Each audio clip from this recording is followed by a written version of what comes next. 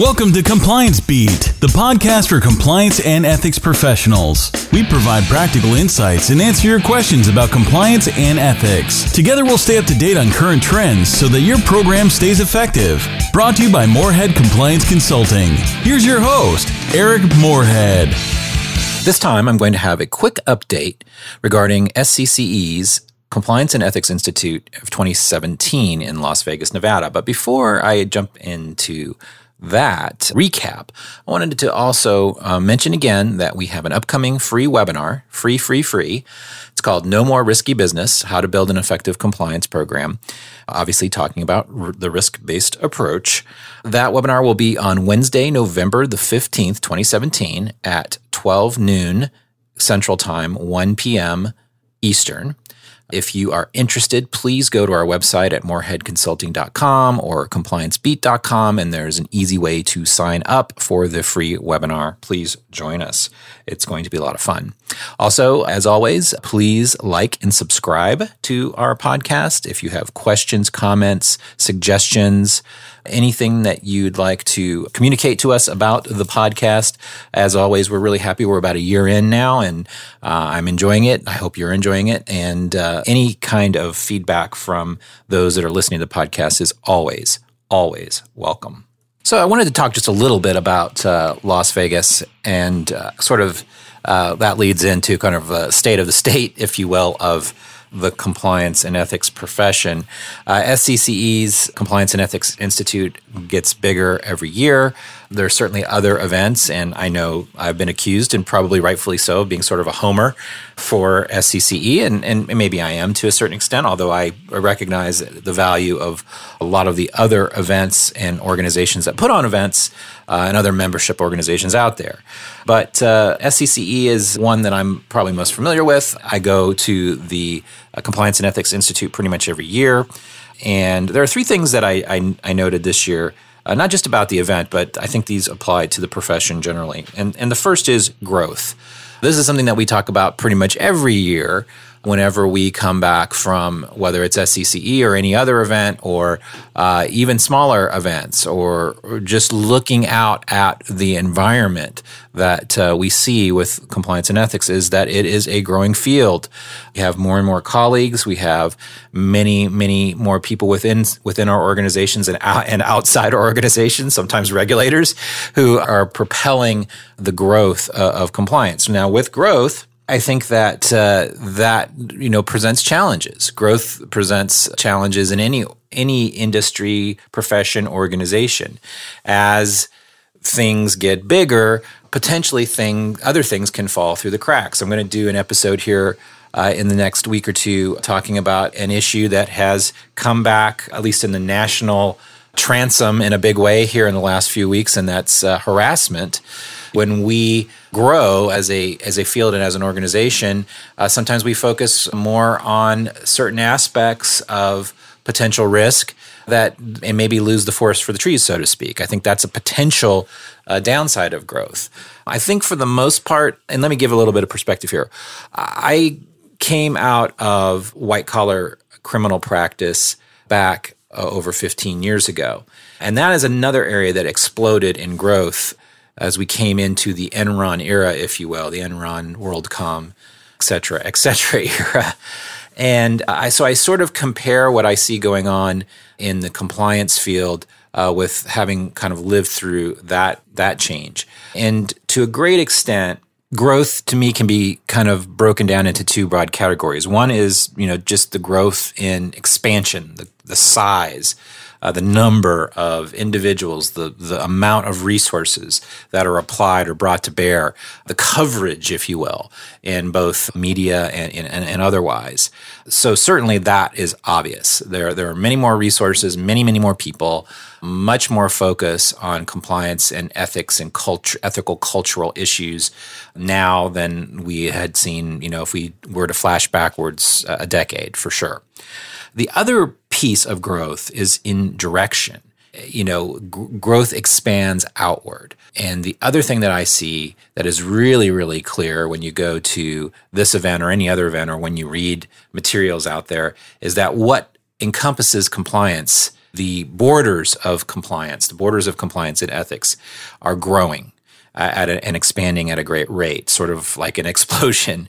And so the responsibilities and the potential hazards, the potential risks that the people responsible for compliance at an organization are growing.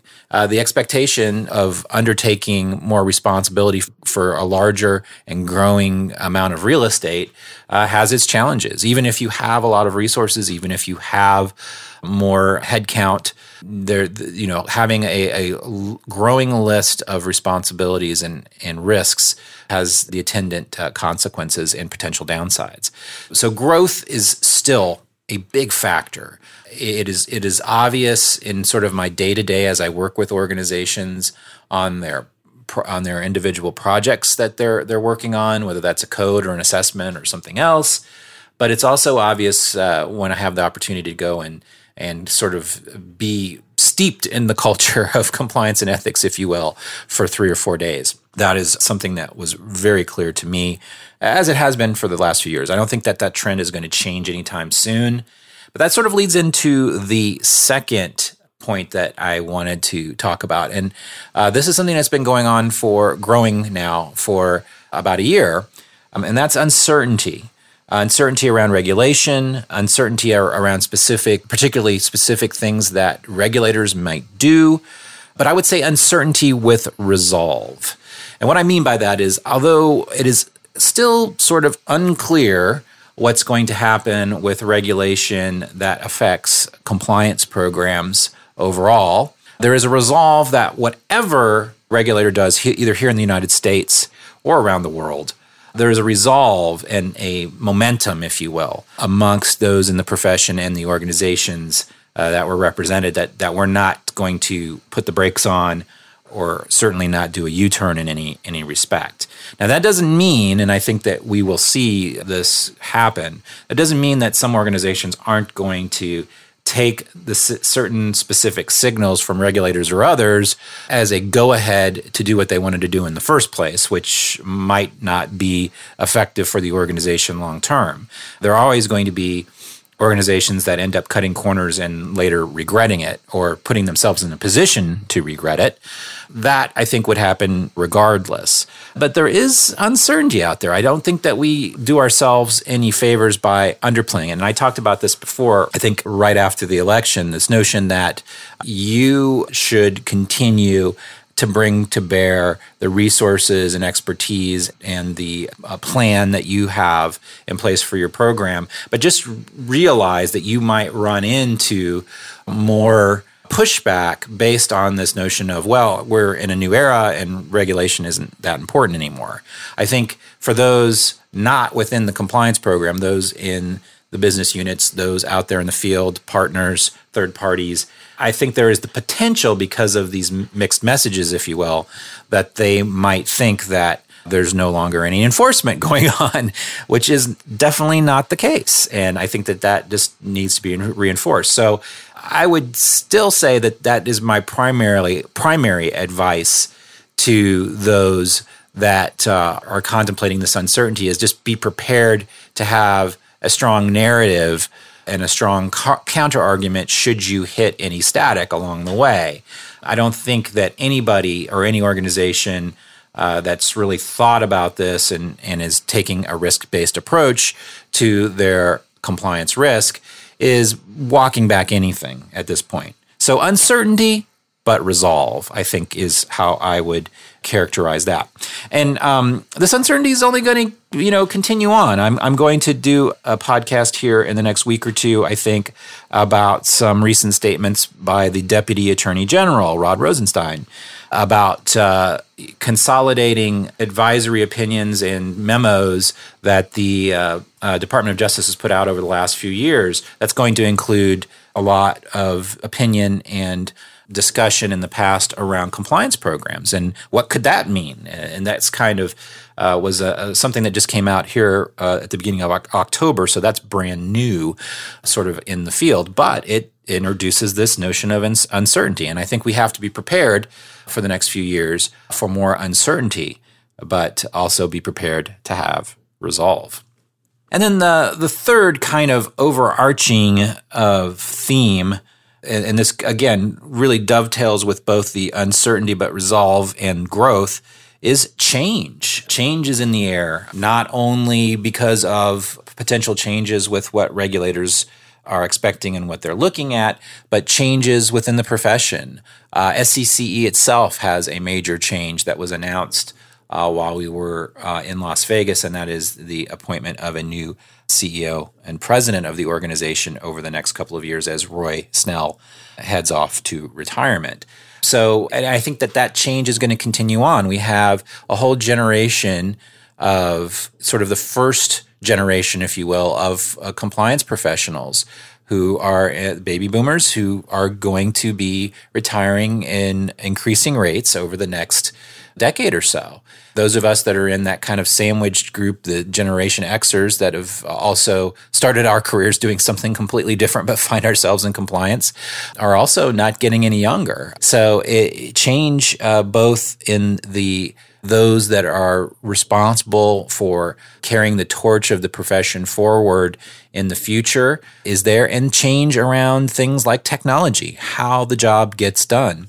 We've all seen this, and this you don't have to go to an event to know that the expectation around using systems and technology, leveraging data to better perform your job, to better assess risk and marshal your limited resources, that change has been going on for some time now, and it's only accelerating. And I'll talk a little bit about the exhibitors here in a second, but you, again, don't need to wander around an exhibit hall to know that there are a lot of other options out there for organizations addressing their compliance risk, even small organizations. That's one of the good things about change and certainly about technology and technological change, is that it makes it cheaper, faster, easier, not only for the GEs of the world who always are sort of on the cutting edge of compliance, but for even the smallest organizations trying to build, improve, and sustain their compliance program. So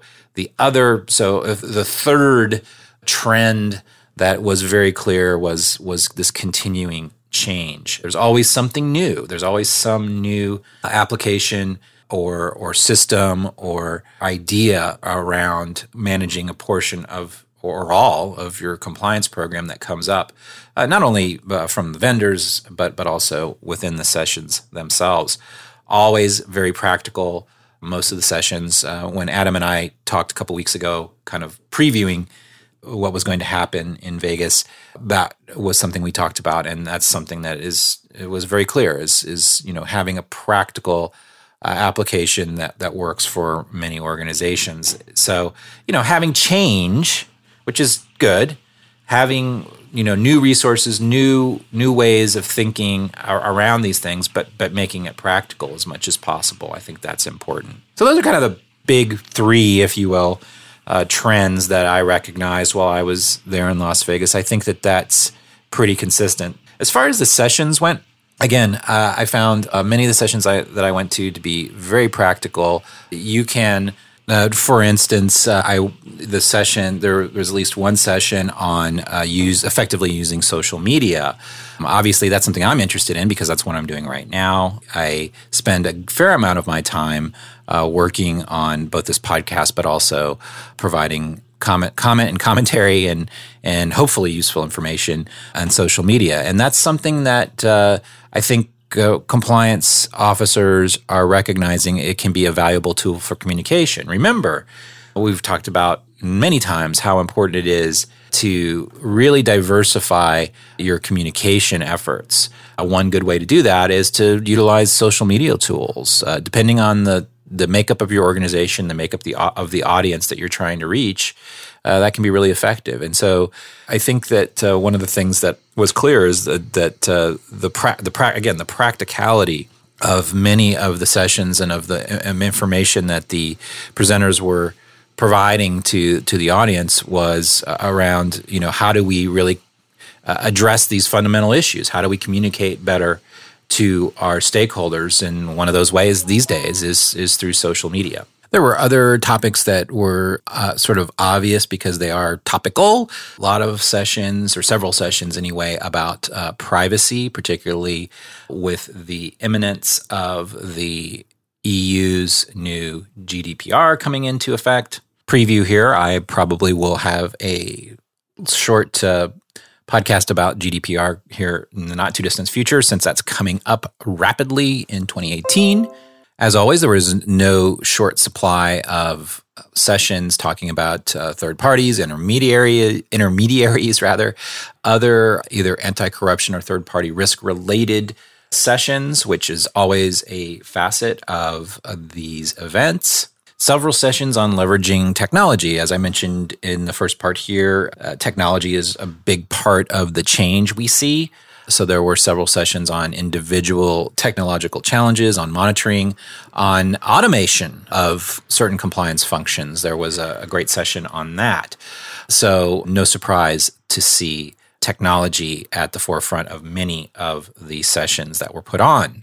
There were also several sessions that touched on regulatory issues and sort of what to expect from regulators, that sort of uncertainty with resolve we were talking about. One of those sessions was a session that I participated in along with Kathleen Gurley from the U.S. Sentencing Commission, where we talked about the sentencing guidelines. I think an important thing to keep in mind, especially as potentially the Department of Justice may be changing their direction on their guidance. The sentencing guidelines will remain, and the process around sentencing guidelines and perhaps changes in the future will remain as well. One last area that has been growing over the last few years and shows the growth of the profession is several breakout sessions on professional growth, on building a compliance career, something that I think is indicative of the fact that as a profession, compliance and ethics is really evolving and growing to a great extent. Beyond the sessions themselves, there's lots of camaraderie. I think if you can't make it to one of these bigger conferences, whether it's SCCE or ECI or a session at an ACC, that's Association of Corporate Counsel events, if you're not able to do that, this last piece, the camaraderie, exchanging ideas, cross-pollinating, I think is so important. And even if you can't make it to one of these larger events or travel out of town for something like that, find out what's going on in your neck of the woods. There are several roundtable groups, especially in the major cities in the United States and North America, that meet on a regular basis, have a brown bag lunch at one of the facilities of one of the compliance officers involved in the group, and we'll exchange ideas, have presenters and presentations and speakers come in. So there's lots of stuff you can do locally that's sort of low impact and only takes a couple hours of one morning once a quarter out of your busy schedule. I would really encourage you, if you can't make it to one of these events or don't think that that's in the cards for you in the next year or so, try to go to something local. Try to set up something local if it hasn't been set up before. These sort of roundtable, brown bag lunch events are pretty low impact, pretty easy to put together. Sharing some lessons learned about different aspects of your program, maybe having a couple of different people present, for 20 or 30 minutes on a particular topic that they have some knowledge on. If you've just recently gone through a code of conduct project and you want to present to, people in your neck of the woods about that process and sort of the ups and downs and lessons learned, I think that can be really helpful. And I encourage people to do that. So that's sort of my take from my big event of the year. And if you have anything that you'd like to add or think I missed anything, please let me know. I would also, once again, encourage those of you out there that have some time on November the 15th at noon Central, 1 p.m. Eastern, please join us for our free webinar. No More Risky Business, How to Build an Effective Compliance Program. We're going to talk about the risk-based approach, which has gotten interesting again with Rod Rosenstein's comments in early October, which I'll do another podcast about here very soon. As always, if you've got questions, comments, want to make some suggestions, please do. Please contact us. And as always, please subscribe. Please rank and rate us. We sure appreciate it. So the upshot this time is, What we see when we go to compliance and ethics events and what we see in the profession are, I think, three major trends. One is continued growth, both in size and resources, but also in the direction and the scope of what we are responsible for. Second is uncertainty, but resolve. And third, as always, is change. Thanks for listening to Compliance Beat. Check out our website, compliancebeat.com. This podcast is brought to you by Morehead Compliance Consulting. Be sure to check us out at moreheadconsulting.com.